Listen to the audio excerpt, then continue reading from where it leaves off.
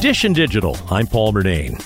We're checking out the top tech trends to watch in 2024. The big story of 2023 was generative AI. Yahoo tech columnist Dan Howley says it'll continue to dominate the headlines in the year ahead, but he expects to hear more about AI PCs. Intel, AMD, and Qualcomm have started putting what's called neural processing units into their chips. And those are basically little portions of the main processor that deal specifically with AI capabilities. And so from Microsoft, they're adding what's called the Windows Copilot to Windows 11. This is going to be basically a new assistant, and it's essentially a AI helper on your desktop. You'll be able to do things like search the web or ask it questions or have it search your email or help you draft a message. As for smartphones, Google has added AI capabilities to its Pixel 8 Pro.